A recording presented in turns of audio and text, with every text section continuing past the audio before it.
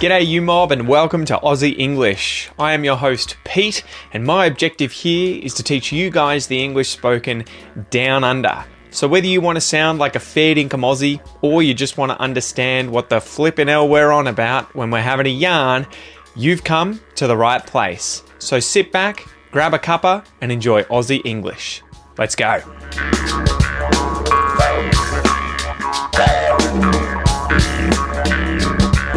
G'day guys, how's it going? Welcome to this episode of Aussie English, the number one place for anyone and everyone wanting to learn Australian English, guys.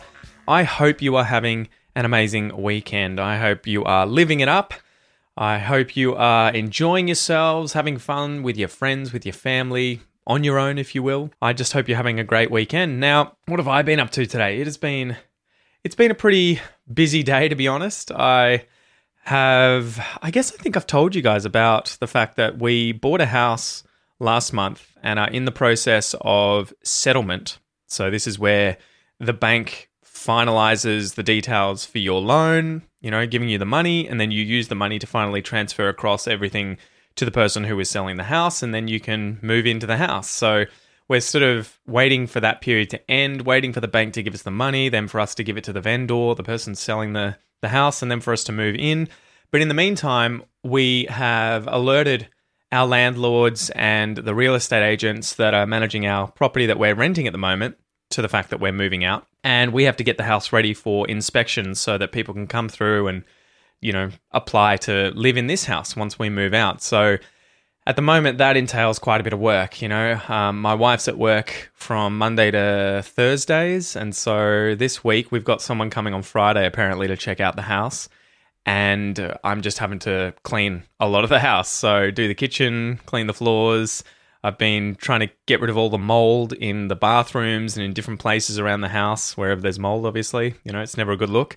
And then I've been out in the garden doing some whippersnippering. I wonder if we say that. I guess it's sort of like, what's the other term? What would they call it in the US? I think they'd call it like slashing, where you use a kind of like a long stick with a rotating blade or a wire at the end to slash through weeds or grass. So we call them a whippersnipper in Australia. I've been using a whippersnipper to get rid of all of the grass around the edges of the garden and out the front of the house. And then I've been mowing the lawn as well. So that was what I was doing this morning, working up a sweat, getting covered in grass clippings and bits of weeds and everything. I don't know how people ever avoid that when doing the mowing. It seems like I just get it everywhere. It's on my glasses, it's in my hair, the hair on my face, the beard. It's under my shirt, it just ends up everywhere. And I get hay fever. I don't know. The older I get, the more I seem to be susceptible to these sorts of allergies. Like once I was in my 20s, I started developing hay fever, which I'd never had previous to that. I suddenly became allergic to cats once I'd moved out of my parents' house and they had cats at home. So I guess whilst I was young, I was exposed to them all the time and never got allergic. But as soon as I was away, living somewhere else, I did. So yeah, anyway, that's what I've been up to today. Yeah, I guess let's just get into today's episode, guys. So don't forget, guys, if you want the transcripts for the podcast episodes so that you can read and listen at the same time, you can learn the vocabulary, the expressions, the collocations, all the advanced stuff that's going on when I am speaking here in English, then be sure to sign up to the premium podcast membership at aussieenglish.com.au/podcast. So you can sign up at any time. And also be aware that on the 1st of October, the Academy is going to open, where you'll be able to join up and get access to all of my learning materials in there so that you can learn Australian English, about our history, our culture. You can meet other students. You can go to the 5 or more speaking classes every single week to work on your fluency and speaking skills. But you also get access to the premium podcast if you're a member of the Academy. That is included as part of the package. So if you're a member of the Academy, then you already have access to the transcripts. And if you're not, the doors will open so that you can sign up on the 1st of October. So keep your eyes out for that. All right, so as usual, let's get into a Q&A, question and answer. So this one comes from Fanton, who asks, what do you say in English when someone sneezes? What do you say in English when someone sneezes? Now, this is always funny because, you grow up learning to say a certain phrase. I think probably in every culture. I mean, I don't know every single culture, but every single language I've ever learnt, there's always something they say if someone sneezes. So in English, it's bless you. Bless you. So you'll hear too how we say bless and you, and the yod, the y sound at the front of the word you, blends with the s sound at the end of the word bless, and you end up with bless you. So it sounds like an sh sound. Bless you. Bless you. Bless you. Instead of bless you. Bless you. So that is a phenomenon called assimilation. And you can learn more about that if you want via my Australian pronunciation course. Go check that out. aussieenglish.com.au/APC. But yeah, we say bless you in English when someone sneezes. And there are a few explanations for why we may say this. The first one is that in ancient times, people believed that sneezing was the way for the body to get rid of its demons or for the devil's influences to kind of exit the body, right? When you were sneezing, your body was trying to get rid of these things. However, the second explanation is that during the plague, it's believed that Pope Gregory I, Gregory the Great, suggested saying God bless you, which can be shortened to bless you, after a person sneezed, which was a symptom of the plague. And this was in the hopes that this prayer, saying God bless you, would protect the person from dying from the plague. So there you go, guys. It's a pretty interesting story. But I know that, in Portuguese, I think they would say saúde, which is just health. I think in German, they'd say Gesundheit. And I'm not even sure what that means, but it's something you hear all the time. And I think in French, it's à tes souhaits. I can't really remember, but I think it's like to your wishes. So there are all different kinds of ways of saying the equivalent of bless you in different languages. And I would love to know, what is it in your language? Is it something completely different, or is it something very similar? All right, guys, so with that aside, slap the bird and let's get into today's joke.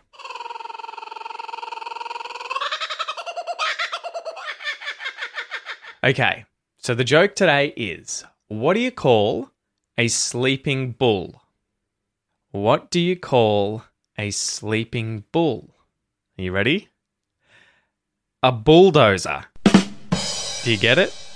A bulldozer. Okay, so there's a few different things I have to explain here. To doze is a verb that means to sleep lightly, right? You'll often hear people dozing away, I don't know, in the car, at cinemas, in public, at home. My dad always seems to doze away at parties and in front of the TV. He always dozes off. A dozer, if someone is a dozer, that is someone who sleeps lightly, right? So you've turned a verb into a noun. To doze, a dozer. A bulldozer, with a hyphen between those two words, would be a bull, right? A male cow who sleeps lightly. He's a bulldozer, right? So what do you call a sleeping bull? A bulldozer. But a bulldozer, as one word, is a powerful track-laying tractor with caterpillar tracks and a broad, curved, upright blade at the front that is used for clearing ground. So you'll often see this where there are roadworks going on, there's construction happening. A bulldozer has this blade at the front of the machine that it uses to push earth and other things out of the way. So, what do you call a sleeping bull? A bulldozer. There you go. Okay, so let's get into the expression today, guys. The expression is to be behind the eight ball. Behind the eight ball. As usual, let's go through the different words in this expression first. We'll go through what it means, how you can use it, and then we'll do a little pronunciation exercise, a little listening comprehension exercise, and then we will finish up. Okay, so behind. If you're behind something, you are at or to the far side of something, right? Typically so as to be hidden by that thing. So if you're behind a tree, maybe you're playing hide and seek as a kid, you are at the far side of the tree so that someone else can't see you. You're behind the tree. Maybe you open the fridge and you're looking for a piece of cake, but you can't see it because it's behind the milk, right? So the milk is obscuring your view of the cake. It's hidden to the far side of the milk. It is behind the milk. The. I'm sure you know what the word the is. It's a definite article, the specific thing, right? So this is the house that I live in. It's the specific house. It's not just a house. It's the house. This is the beach, or the beach, where I like going surfing. So I don't like going surfing at just any beach. It's this specific beach. This is the beach that I like going surfing at. An 8 ball.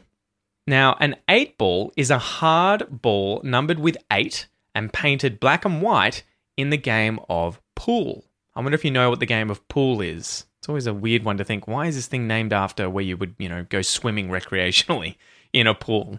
So pool is a game that you play that is, I guess it's a type of billiards game. So it's usually played on a table that has sort of green felt on it. It's got 6 holes, 1 on each of the corners, and then the halfway points of the long sides of the table. And the objective is to hit different balls into the pockets, right? And the last ball that you should hit is numbered 8. So what does the expression to be behind the 8 ball mean? If you're behind the 8 ball, you are in trouble. You're in an awkward position. You are out of luck, right? You are in a bad situation. You are behind the 8 ball. And I looked this up online. I was like, why on earth do we say this? Because I'm sure you guys know what it's like with expressions in your native language. We learn to say these things and we learn the meaning that they convey, but the literal idea is quite often not even thought about, right? So behind the 8 ball, someone in English who probably has never played pool in their life might still use this expression. So I looked it up, and on grammarist.com, under the article Origin of the Phrase behind the 8 ball, here's the following explanation. The idiom behind the 8 ball was first printed in American newspapers in the 1920s. So it's 100 years old or so. It was derived from the game of pool or pocket billiards. One version of the pool is the game of 8 ball, in which the numbered balls must be pocketed in numerical order except for the 8 ball. In this game, the players use 2 sets of patterned and coloured balls. It also includes the billiard cue ball and the black ball. So the cue ball is the white one, the one that you have to hit into other balls. The game starts with a legal break where the player must pocket an object ball or let at least 4 numbered balls to the rail. If the cue ball accidentally hits the 8th ball or the black ball, that is a foul shot. You cannot create a direct shot at this ball since the black ball is becoming an obstruction. If the 8 ball is pocketed, the game is lost. So one strategy in 8 ball is to clear the ball in trouble early with the white cue ball, including all coloured balls in a cluster. Doing so will keep you from an awkward position so that you can make a straight shot. So the basic idea here, guys, is that if you're playing pool, the 8 ball is the black one. You're not allowed to sink that into a pocket unless you've gotten all your balls in the pockets already, and you're not allowed to hit it first. So it can be hit by other balls, but you can't hit it first or it's a foul. And so if you get the white ball, the cue ball, stuck behind the 8 ball and you can't hit any other ball without accidentally hitting the 8 ball, you are behind the 8 ball, right? You are in a troubled position. You're in a bad position. You're out of luck. You are in an awkward situation. You're behind the 8 ball. So let's go through some examples of how I would use this expression. So in AFL footy, right, Australian rules football, my father and I go for the team Essendon, the Bombers. That's who we support. That's who we barrack for.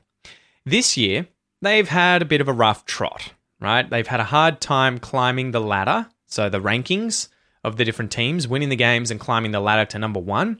And at the moment, they're currently ranked number 15 out of 18 teams, only sitting above the GWS Giants and West Coast and North Melbourne. The finals are coming up soon. They'll be at the end of September, and Essendon is definitely in a bad situation. They have had bad luck all season. They haven't performed very well. They haven't won many games, so they're behind the 8 ball this season. They almost certainly won't get into the finals. They are behind the 8 ball. Example number 2.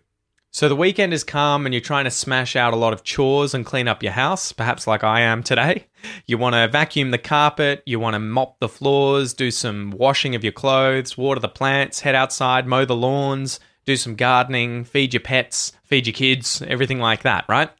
You get the vacuuming done, but when you're about to go and mop the floors, you accidentally break the mop. Maybe you trip over and snap the handle in half or something. So as a result, you have to go to the shops, try to find a new mop to buy, and then come home and smash out the mopping, get it done, and then try and finish all your other tasks.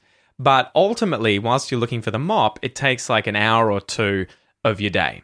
So as a result, when you get home, you've been set back in your chores for the day. You've been delayed, you're behind, you've had some bad luck, you're in a difficult situation, you are behind the 8 ball, right? You're at a disadvantage, you are in a bad situation, you're behind the 8 ball. Example number 3. When I was a uni student living up in Melbourne, I was renting one of 3 rooms in a share house with some friends.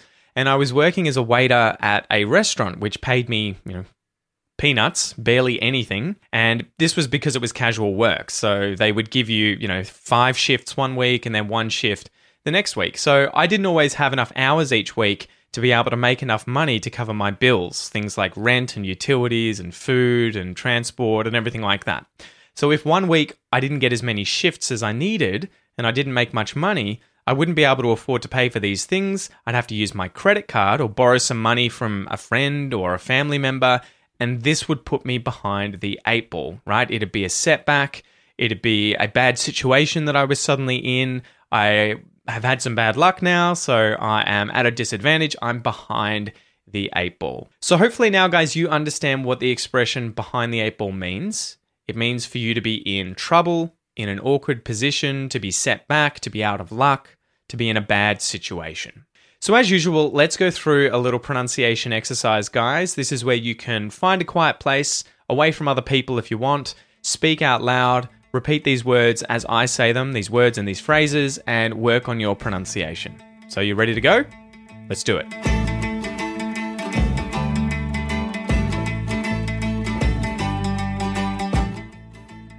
Two. To be. To be behind. To be behind the. To be behind the 8. To be behind the 8 ball. To be behind the 8 ball. To be behind the 8 ball. To be behind the 8 ball. To be behind the 8 ball. I'm behind the 8 ball. You're behind the 8 ball. He's behind the 8 ball. She's behind the 8 ball. We're behind the 8 ball. They're behind the 8 ball. It's behind the 8 ball.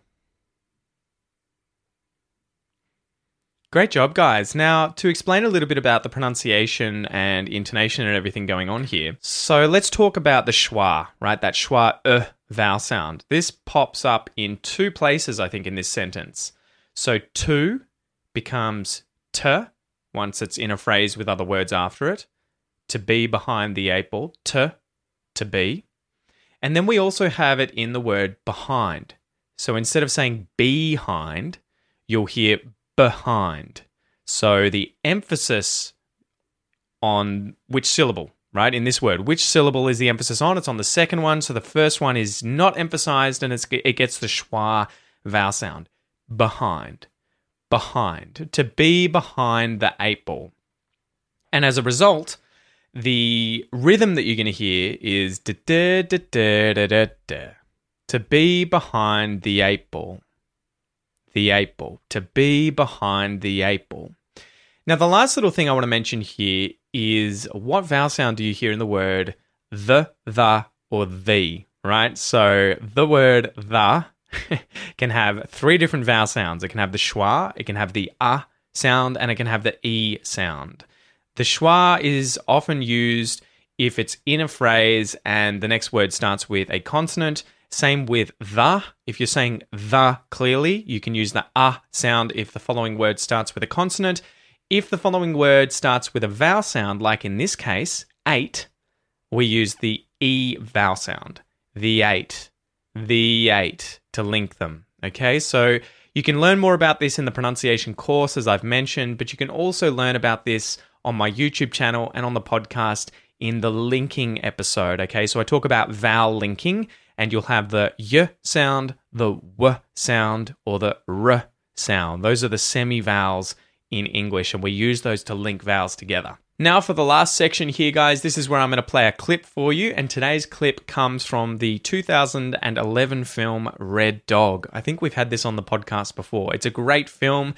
It's based on the legendary true story of the Red Dog who united a disparate local community while roaming the Australian outback in search of his long-lost master. So it's a bit of a, what would you say? It's a bit of a heart-wrenching kind of film. It's really, really good. It's there's a lot of love in it, and it's also a little teary, but it's worth checking out. Remember, guys, the rules of the game are as follows. I'm going to play a clip from this movie twice. Your job is to listen and try and write down the words that you hear in this phrase, okay? So find a piece of paper somewhere and a pen.